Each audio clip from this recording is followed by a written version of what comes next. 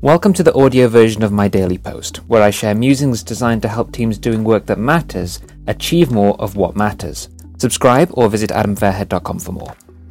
Sale or no sale?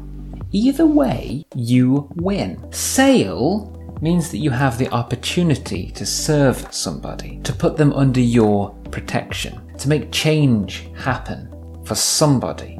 No sale means that you learn about a need that you weren't yet able to fill for a particular body of people, and then choose whether or not to fill it, making change happen there as well. Whether you filled it yourself or you engaged with people in the marketplace who are able to make change there, doesn't matter. There was a need, there was no sale, there was no forward motion, and you can learn from that so that next time that conversation happens, you can dignify the person that you're talking with the opportunity to move forward as a result of your labour and your work.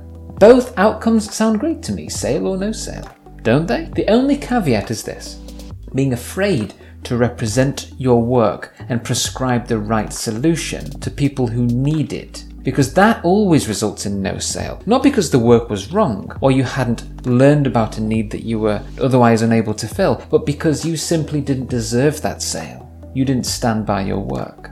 You didn't stand by the person you were talking to. You didn't help them move forward. Stand by your work and you win every time, sale or no sale. That's it for today's episode of Adam Fairhead's Daily Post.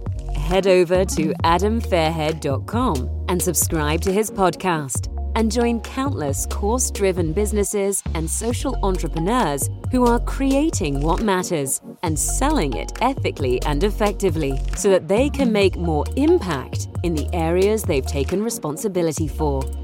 If you're getting value from the podcast, you'll want to see what Adam reserves for his insiders list, which you can subscribe to gratis at adamfairhead.com.